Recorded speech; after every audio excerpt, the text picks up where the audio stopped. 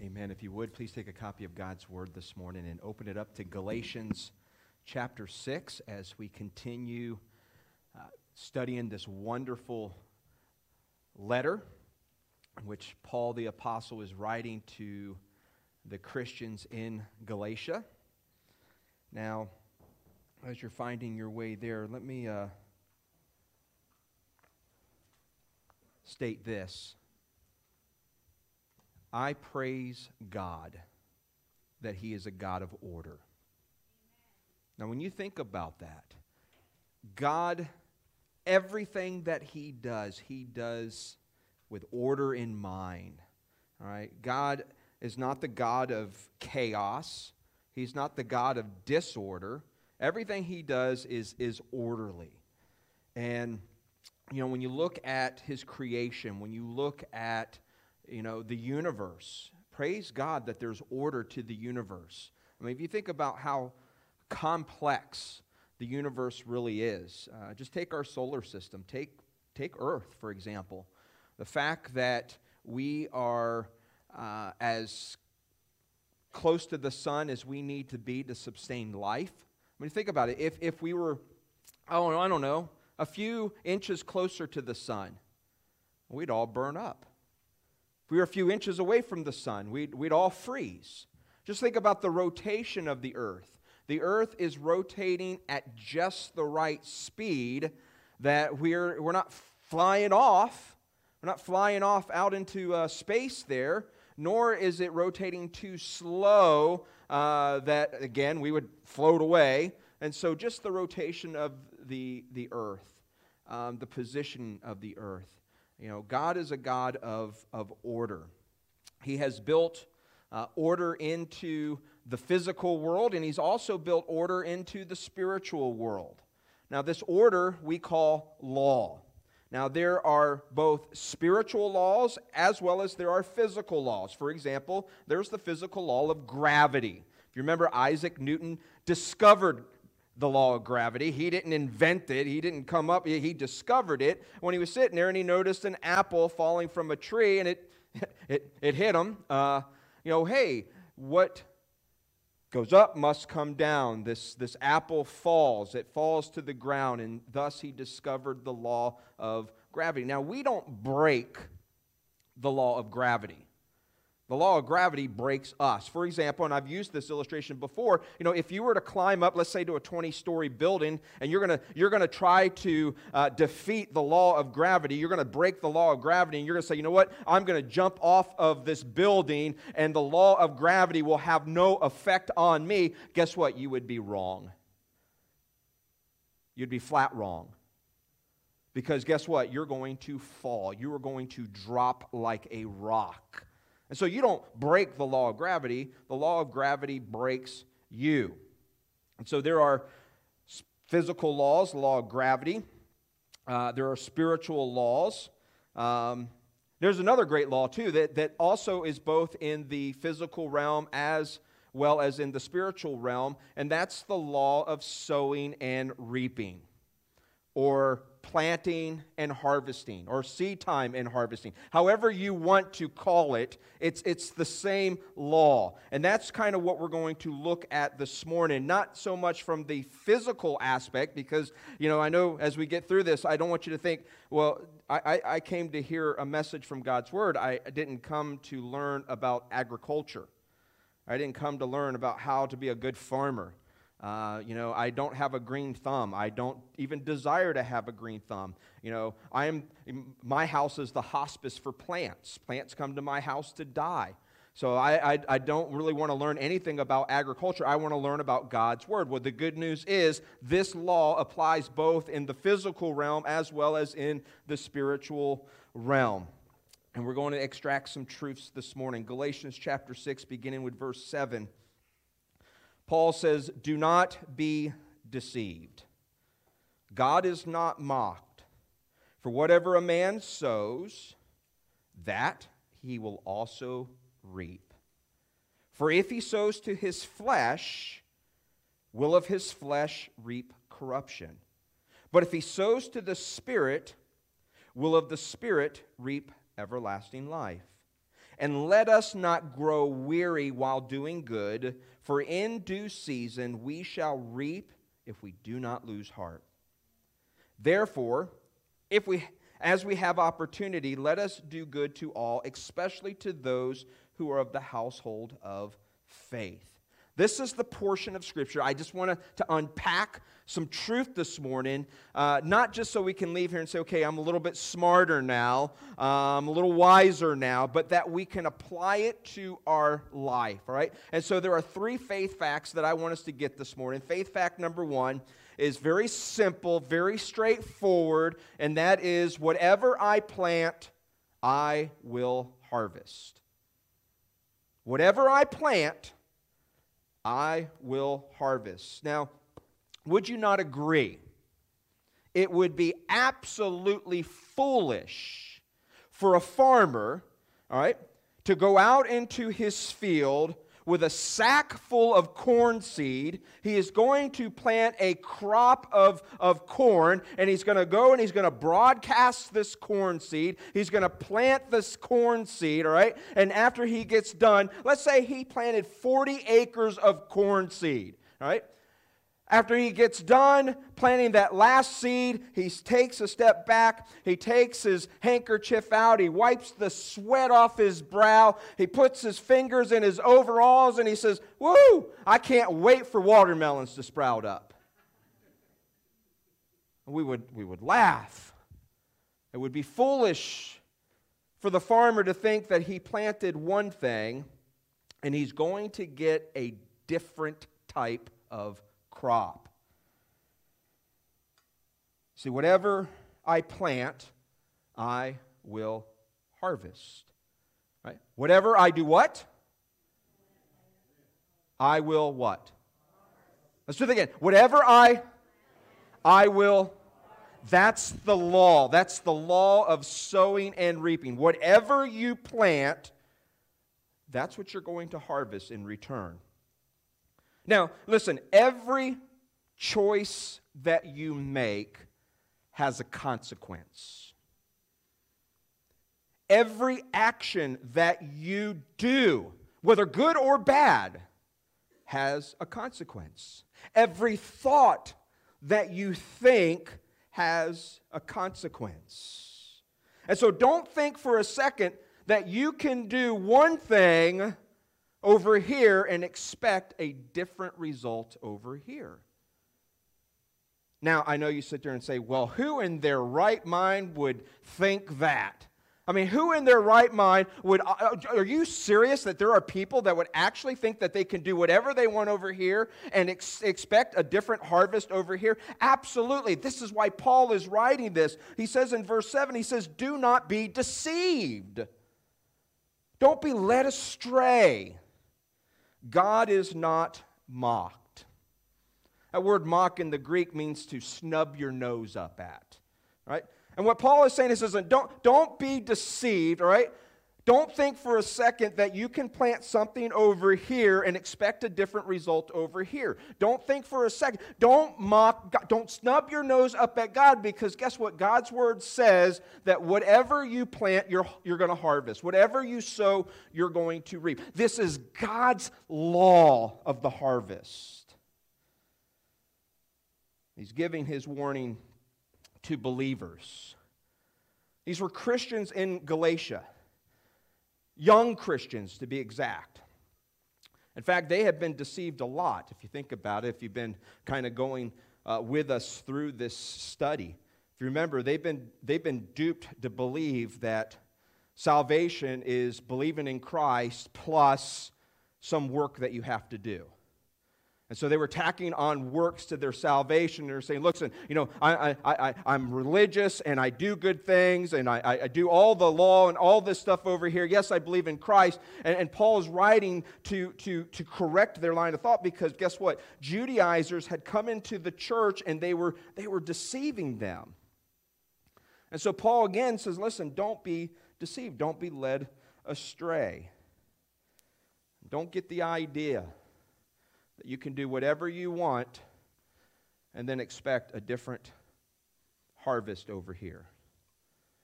In fact, if we're keeping in context of the Scripture, we've been talking about the freedom that we have in Christ. And Paul says, we've been called to freedom, chapter 5. He says, stand in the freedom that we have in Christ. And then Paul says, do not use your freedom as an opportunity to fulfill the desires of the flesh, but instead use this freedom to serve one another in love. And so Paul has been kind of just driving this home, because we say, well, you know what? Okay, we're under grace. We're under God's grace, and this is great, because there's two ends, or there's two sides to the same coin here, all right? There's the legalistic view. That's the Judaizers. That's the people who are saying, listen, you have to obey the law. You have to keep the law. You have to, do all this religious stuff in order to be saved. And then on the opposite side of that is the liberal side. And the liberals saying, well, you know what? I'm under grace. I'm not under the law. I can live my life any way I want to over here. And Paul is correcting both thoughts of error. Because though we are free, we're not under the law. Yes, we're free from the rules and the regulations. However, we're not to use that as an opportunity to live our life any way we want. And that's the point Paul's trying to drive home here, because you say, well, I can live my life any way I want, and there's no consequences. And Paul says, stop for a second. Don't be deceived about that. Don't think for a second that your actions don't have consequences. Don't stop for a second. Don't mock God. Don't you snub your nose up at God. Because guess what? God says whatever you sow, you're going to reap. There are consequences for every single thing you do, every thought you think, every word that you speak. It all has consequences. Don't think for a second that you're going to escape the consequence. Remember, the Bible teaches us that in Christ, Romans chapter 8, there is no condemnation to those who are in Christ. The Bible never says there's no consequences to those who are in Christ. There isn't. There is consequences in Christ. You'll not find a place where it says there's not.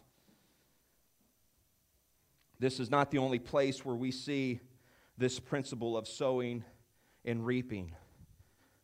It's not the only time Paul ever mentions it, by the way. Let me give you kind of just a survey really quick throughout the Bible. Back in Job, Job says that those who plow evil and sow trouble reap the same.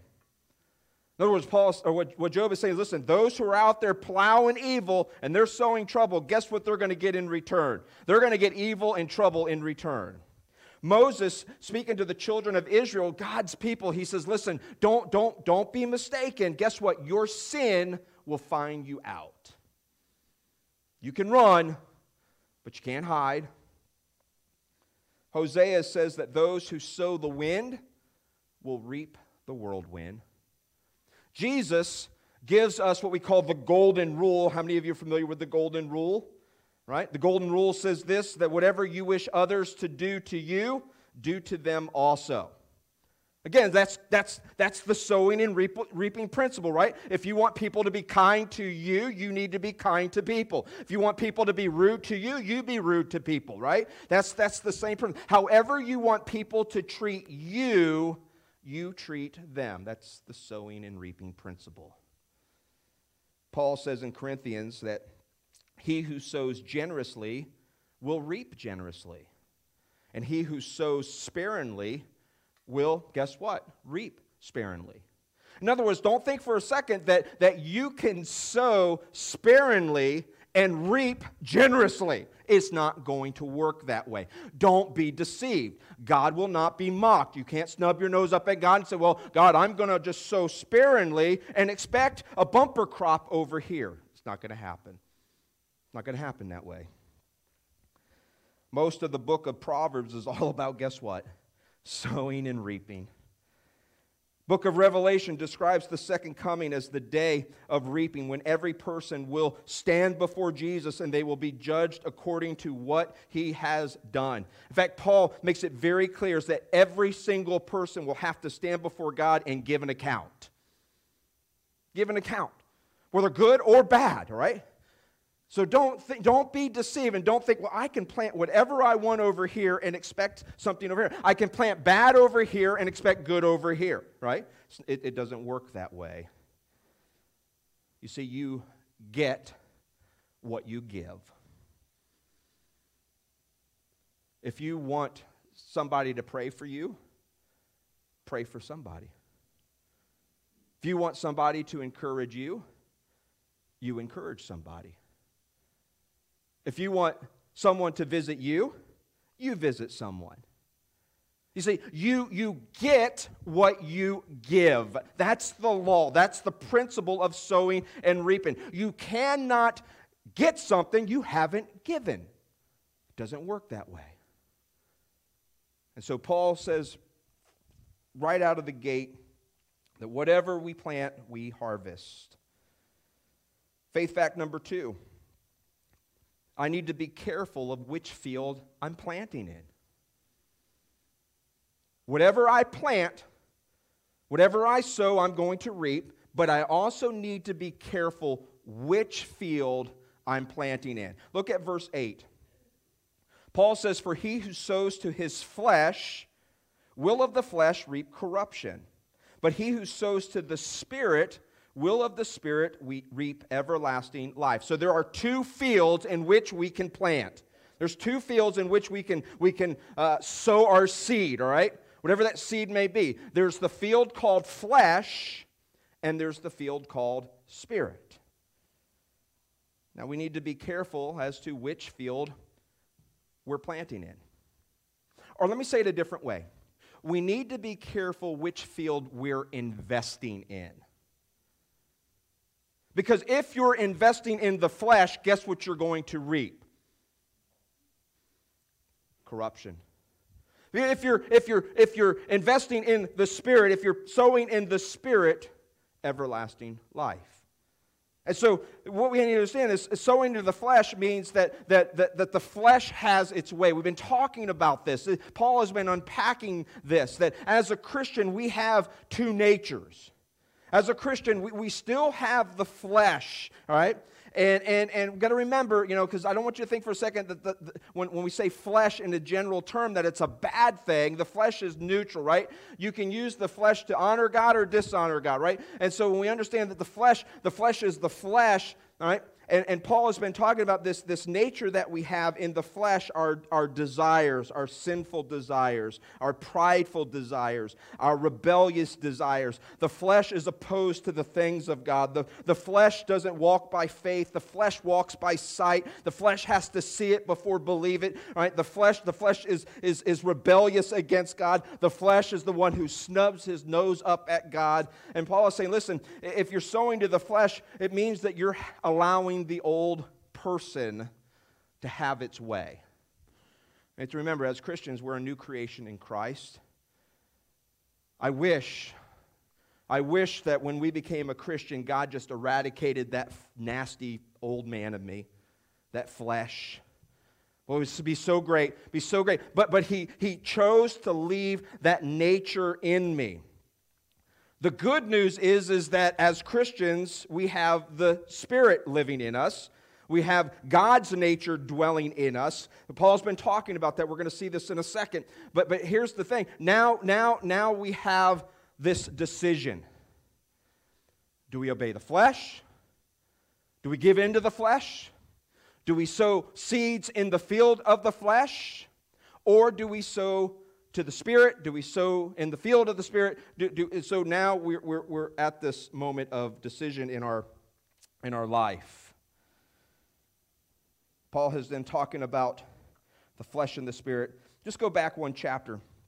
Galatians chapter 5, verse 16. Paul says, "I say then, walk in the Spirit, and you will not fulfill the lust of the flesh." Again, this is a choice.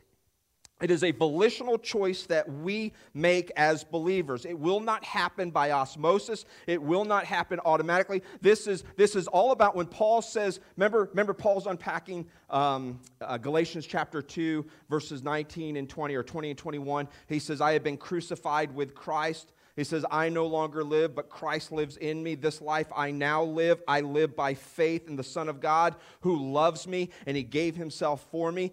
Paul says, listen, I don't set aside the grace of God, for if righteousness could come by the law, then Christ died in vain. So Paul's been unpacking this, and so when we understand that the Christian life is about allowing Christ to live in us through his Spirit, it's about yielding to the Spirit, it's about walking in the Spirit. That's how we can live victoriously as Christians. I believe when we start to deny the Spirit's involvement in our life, we start to quench him, we start to grieve him, because he's taken up residence.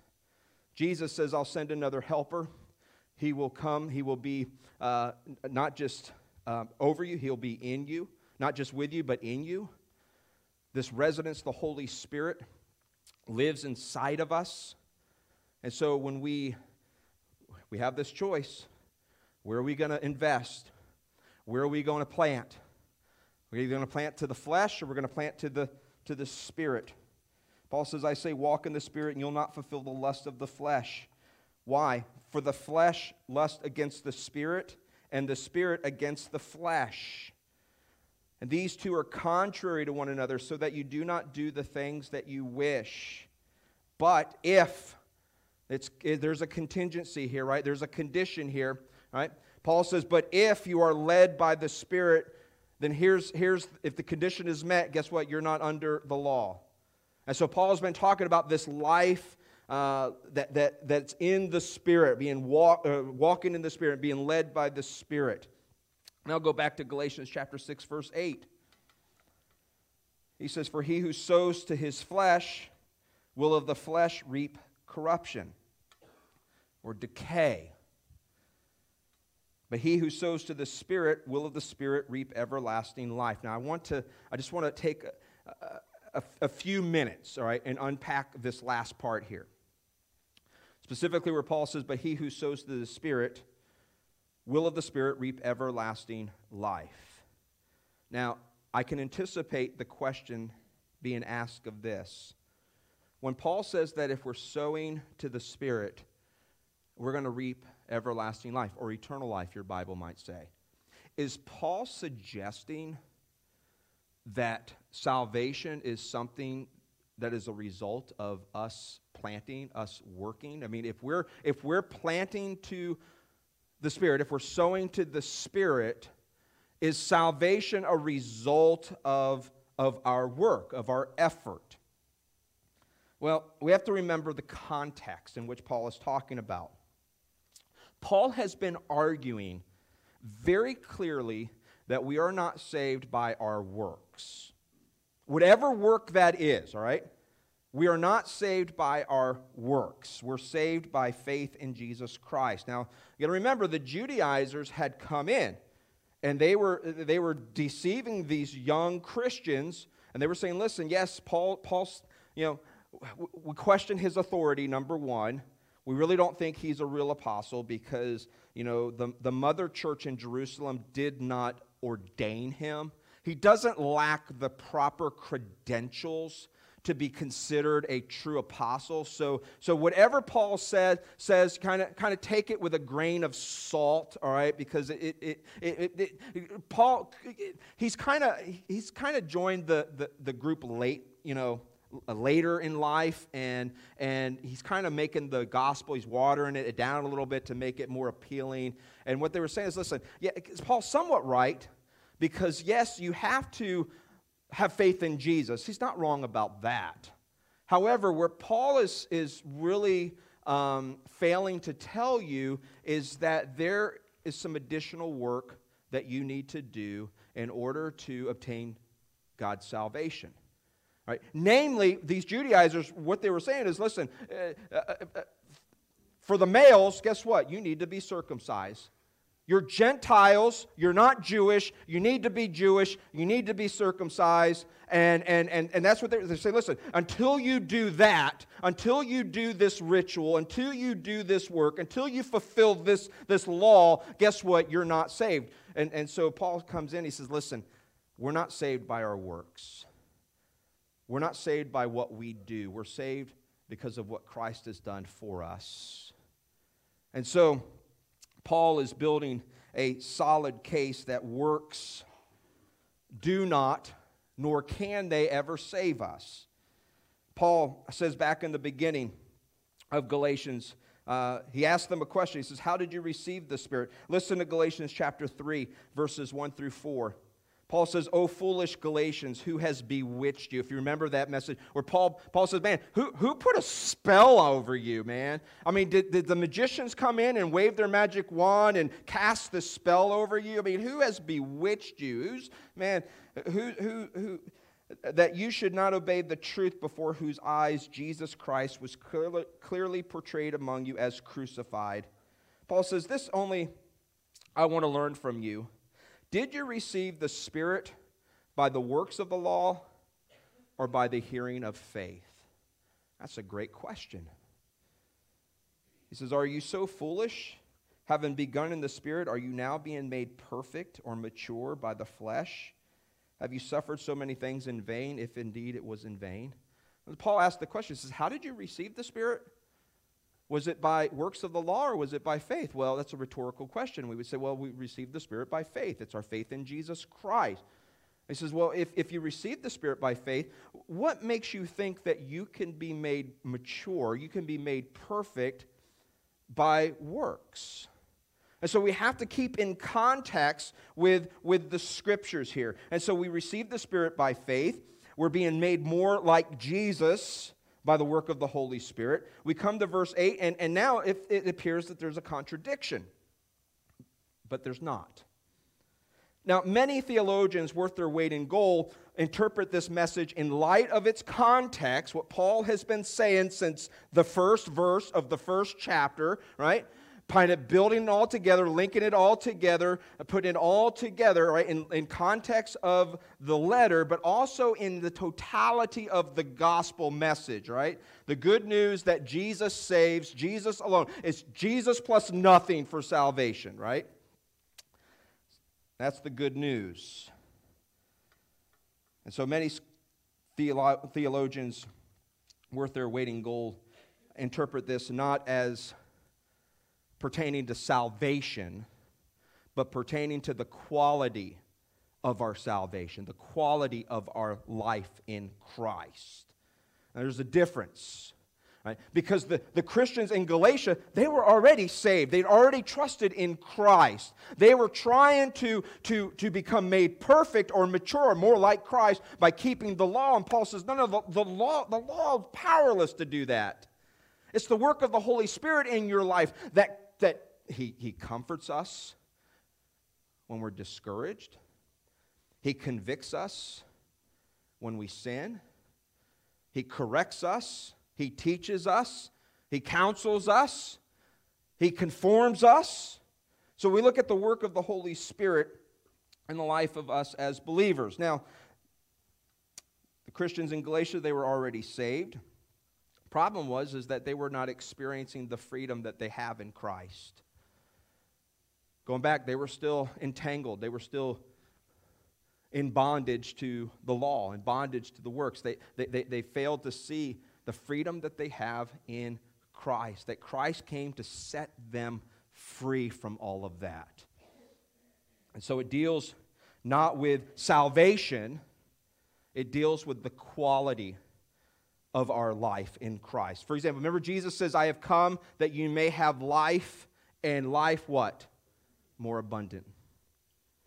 The quality of our Christian life, the quality of our spiritual life, the quality of our life in Christ. What Paul is saying, listen, if you're going to sow to the flesh, you're not going to experience, you're not going to harvest the quality of life in Christ over here. You're not going to do it. Don't think for a second that you can do it and you can deceive. You're deceiving yourself and you're mocking God if you do. If you're going to sow to the flesh and expect a different result over here. And so this verse is not dealing with the gift of salvation, it's dealing with the rewards that accompany salvation. You got to remember, for the believer, and we'll go a little deeper here, for the believer, every single one of us, well, every single person will stand before the Lord one day. Every single person will give an account to the Lord. But for the believer, we will stand before the Lord on what the Bible declares the day. It's the day of judgment, or the bema seat of Christ, all right? Where we'll stand before Jesus, and He will reward us based upon not salvation, but based upon what we've done here on earth for Him. So what's that questioning when we stand before Jesus as believers, when we have an appointment with Jesus, when we stand before Him, our salvation is not in question. Why is that? Because our salvation is in Christ. He's the one who paid for our salvation. Now see, I would argue, if somebody said, well, I don't know about that, I would argue, well, let me ask you this question. Did what Jesus do on the cross, did it fully satisfy the righteous demands of God? Absolutely. Absolutely. And here's why I make that claim. Because if Jesus died on the cross as mere man, guess what? We wouldn't be celebrating Resurrection Sunday. We wouldn't have the resurrection. Guess what? There'd still be a body. We can go visit the tomb. We can go to Israel. We can go to the tomb. We can pay our homage to the dead body in the tomb. But guess what? There's no body in the tomb.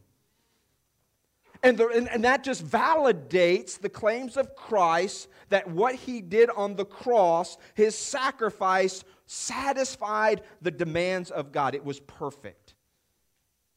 God does not need you to add to the sacrifice that Christ made. God doesn't need your help. And so, when we look at what's at question here is our rewards as believers. Let me give you a verse. Paul says this in 1 Corinthians chapter 3, verse 11 through 15. He says, "For no other foundation can anyone lay than that which is laid, which is Jesus Christ." You see, the Christians in Galatia already had this foundation. They had the foundation of Christ, right? Now, if anyone builds on this foundation with gold, silver, precious stone, wood, hay, straw, each one's work will become clear for the day, right? When Paul says the day, he's talking about the day of judgment, the bema seat of Christ. He says, for the day will declare it, because it will be revealed by fire. And the fire will test each one's work of what sort it is. If anyone's work which he has built on endures, he will receive a reward. If anyone's work is burned, he will suffer loss, corruption, decay, right? But he himself will be saved, yet so as through fire. And so what Paul's talking about, he's not talking about salvation. He's not saying, listen, is our salvation dependent upon whether we're sowing to the flesh or sowing to the Spirit? Because Paul says, listen, if I'm sowing to the Spirit, I'm going to reap eternal life. I'm going to reap everlasting life. What Paul's talking about is, listen, as we're sowing to the Spirit, guess what? When we stand before God, our work will be judged. If we're building with the right material, if we're planting the right seeds in the right field, we will receive a reward. Now, I have to pause here. This isn't in my notes, but I do feel that it's appropriate to kind of interject this right here, because I don't want you to think for a second. Because I know, again, this is the flesh here. The flesh likes rewards, right? The flesh likes to earn something. The flesh likes to win something. And I don't want you to think for a second that when we get to heaven, we want to get all these rewards. We want to be saying, look what I did, man. Look what I did on earth, man. I got this crown. I've got this crown because, I was very evangelistic and I led people to the Lord. Or I got this crown as I did this. Or I got this crown. I got this. I got all these rewards. And I've got all these things. Look how good I had it on earth. And then somebody else goes say, oh, man, I really wish I would have done more. I wish I would have, man, I have nothing to boast about. I have nothing to brag about. I kind of wanted to plant, no pun intended, that seed, because next week I want to encourage you to be here, because Paul says, listen, if I'm going to boast not in what I've done for Jesus, but what Jesus has done for me. I'm going to boast in the cross. But I say that now because I don't want you to think that when we get to heaven, we're going to have all these rewards, whether great or small, right? and we're going to go to our mansion in heaven, right? And we're going to put them on a shelf, all right? And invite our friends over and say, look at all I did back on earth. Man, look at all these rewards. Look at all I've got. That there would be boasting. Listen, there's going to be no boasting in heaven about what we've done. We're going to all gather around the throne and we're going to declare, worthy is the Lamb that was slain for us. All right? We're going to declare how awesome Jesus is. That's what heaven's going to be like. The rewards are for us to cast down at His feet as worship. That's what we need to understand. So Paul says, listen, man, if you're going to sow seeds, don't sow to the flesh, because guess what? You're going to stand up in heaven, and guess what? You're not going to have anything to cast at Jesus' feet. He says, sow to the Spirit. You sow to the Spirit, you'll reap everlasting life. Quality, not the quantity. So salvation can be gained by my performance, which it can't. But if salvation can be gained by my performance, then it's also true that salvation can be lost by my lack of performance. And I would argue no. Not for the true believer. Because of what God has done. And God's word says, He who begun the good work in you will complete it. And there's no contingency on that. If you read the rest of the verse, it doesn't say, if you do this. Right? If you're planting in the field of the Spirit, or you're planting in the field of flesh, none of that. Just God will accomplish what He sets out to accomplish. What I need to be concerned about, what I need to kind of just make sure, right? Where am I planting here? Am I planting into the flesh? Am I planting into the Spirit? So be careful. Lastly, real quick, I spent a little too much time on that second point, but let me get to the third point real quick. I harvest in a different season than I planted.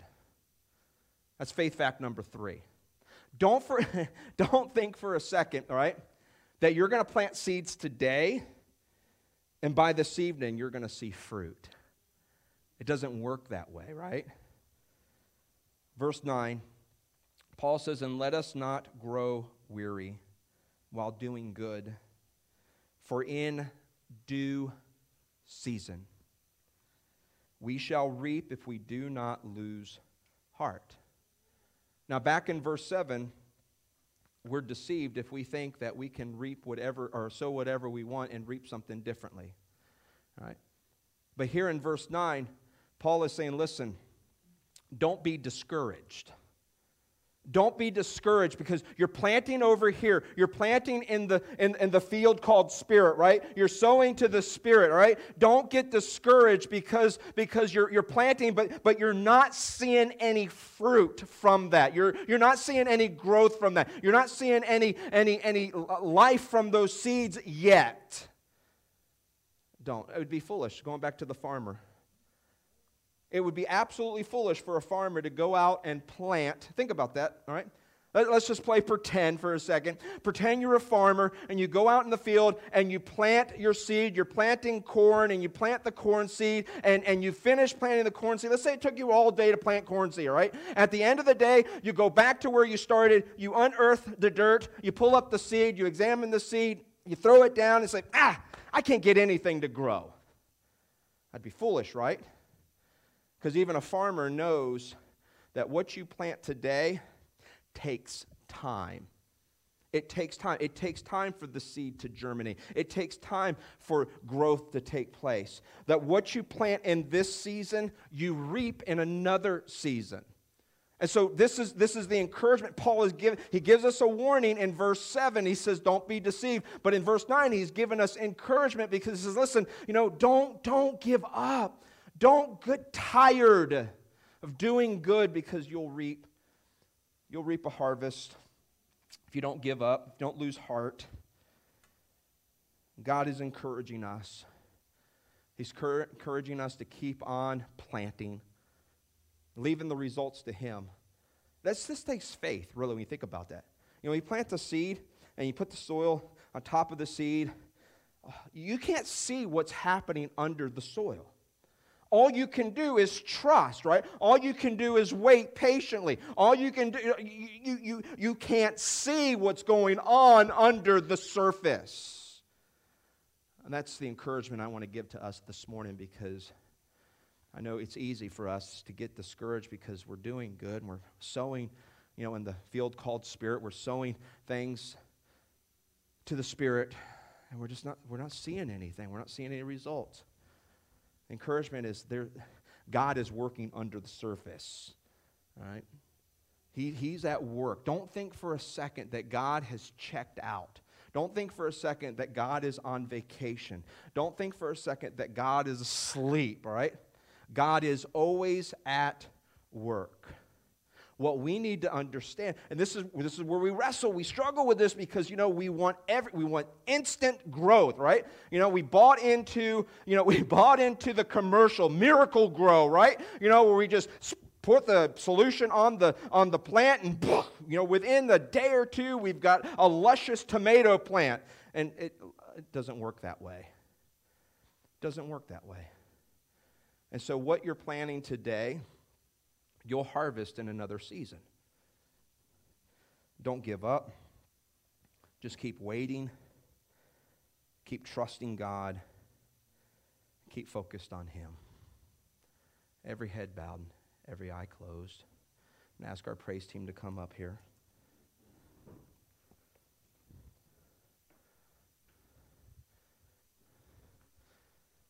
Don't be deceived. Every thing you do, every action, every word you say, every thought you think, it has a consequence. What you plant, you will harvest, you'll reap it. God will not be mocked. I just want encouragement this morning, okay? I don't want to beat you up over the head, but I want to encourage you.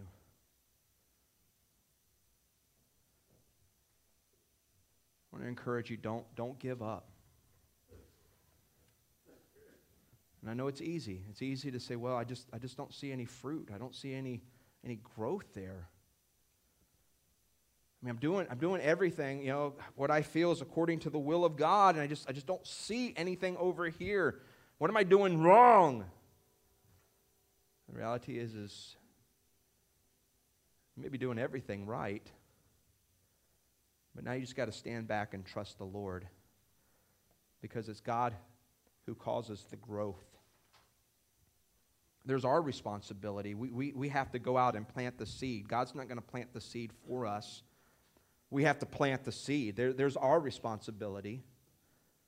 And then there's God's responsibility. He causes the growth. And I think that's where we wrestle, is just trusting God as He's working under the surface of things, that He knows what He's doing. He knows best. And that we just need to wait upon the Lord and allow Him to renew our strength.